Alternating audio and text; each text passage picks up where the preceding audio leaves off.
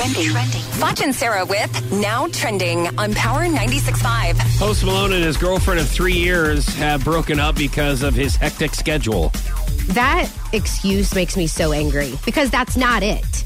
It's the same excuse that celebrities use when they say they're in the hospital because they're dehydrated. No, you're not. Something is happening, and don't give us a BS reason. It's not because of a hectic schedule, because guess what?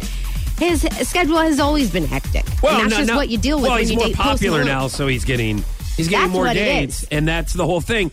And then I think that she's probably like, hey, listen, you need to spend more time with me. And he's like, well, I'm following my dream. I finally made it. And she's like, no, you need to be here. And he's like, well, why don't you come on the road with me? And she's like, I don't want to come on the road with you. Yes, Foch. I'm real sure Post Malone asked his girlfriend to go on the road with him. Post said, hey, then what else do you want me to do here? I've given you a couple of options and you don't like either one of them. So obviously you're not supporting who I am as a person and my career. That ain't what happened.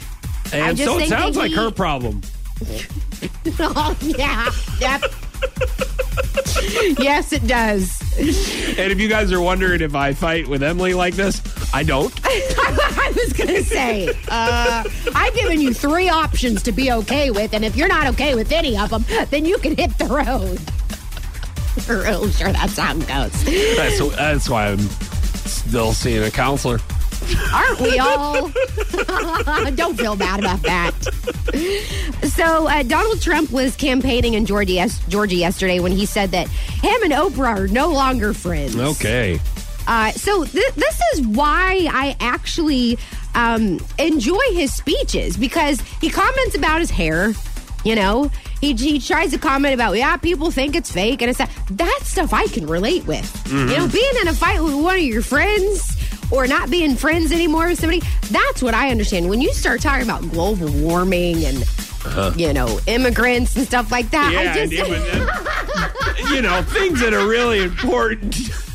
People we want to take care of in our environment. That's where I draw the line. Listen, I don't want to hear about that. I know. I'm not saying it's good, but I just sometimes think that, his speeches tend to be a little And that's what I look for in a president as well, is what I can relate to. Correct. I say, you know what? If you're not like me, then I can't. I don't want to watch. Right. And if it's acceptable to talk about your hair in a presidential speech, then I may consider running in 2020. You know what I mean? Man. You thought we were screwed before. Man.